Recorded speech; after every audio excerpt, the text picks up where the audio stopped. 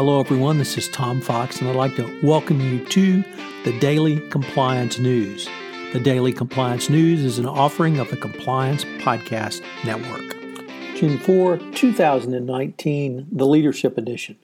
Today I'm going to take things in a little bit different direction, as all four of the articles referenced in today's Daily Compliance News deal with leadership. They caught my eye, and I hadn't done this for a while, so I thought I would do so.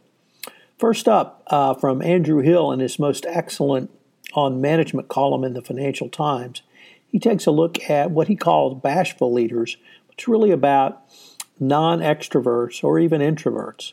And his point is that introverts tend to have people around them that are equally powerful, strong, and knowledgeable, as they're not afraid of them and utilize them in their decision-making going forward.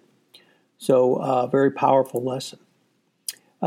Next up, also from the Financial Times, Pelita Clark, in her Works and Careers columns, takes a look at lessons in top office politics from the Tory leadership race. Britain is now, the Tory party is trying to come up with a new leader now that Theresa May has announced her resignation.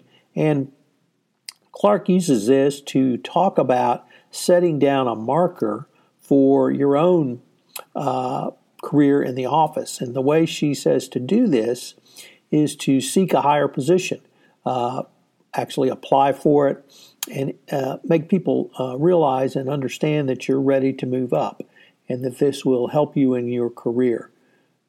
Very interesting analogy from the world of politics over to the business world.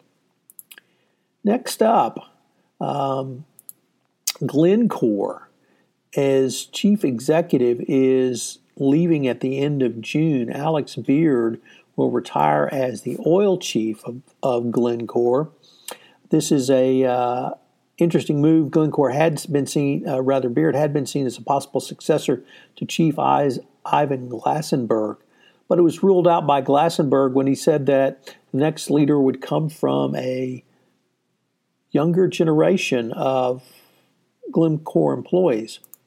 Well, Beard is 51, so when you think about 51 is now over the hill at Glencore, it really sets a pretty high bar for younger generations.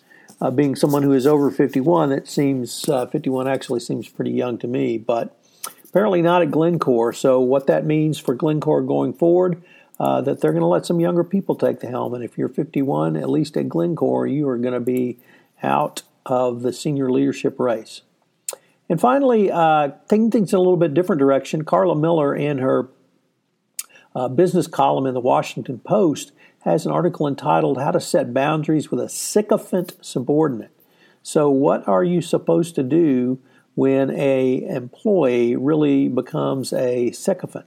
So obviously you have to set boundaries, but if this person continues the behavior, you'll just have to continue to push those boundaries in the office. She provides specific tools, techniques, and guidance for the employee who is really utilizing or abusing your trust, to move forward.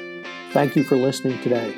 I'm extraordinarily pleased to announce the latest offering in the Compliance Podcast Network, which is Trekking Through Compliance, where I take a 79-episode exploration of the original series, TOS, mining it for compliance lessons learned and a lot of fun facts and a synopsis of each episode. I hope you'll join me daily for Trekking Through Compliance. It will be available on standard channels, Megaphone, JD Supra, FCPA Compliance Report, the Compliance Podcast Network, Spotify, and a host of others.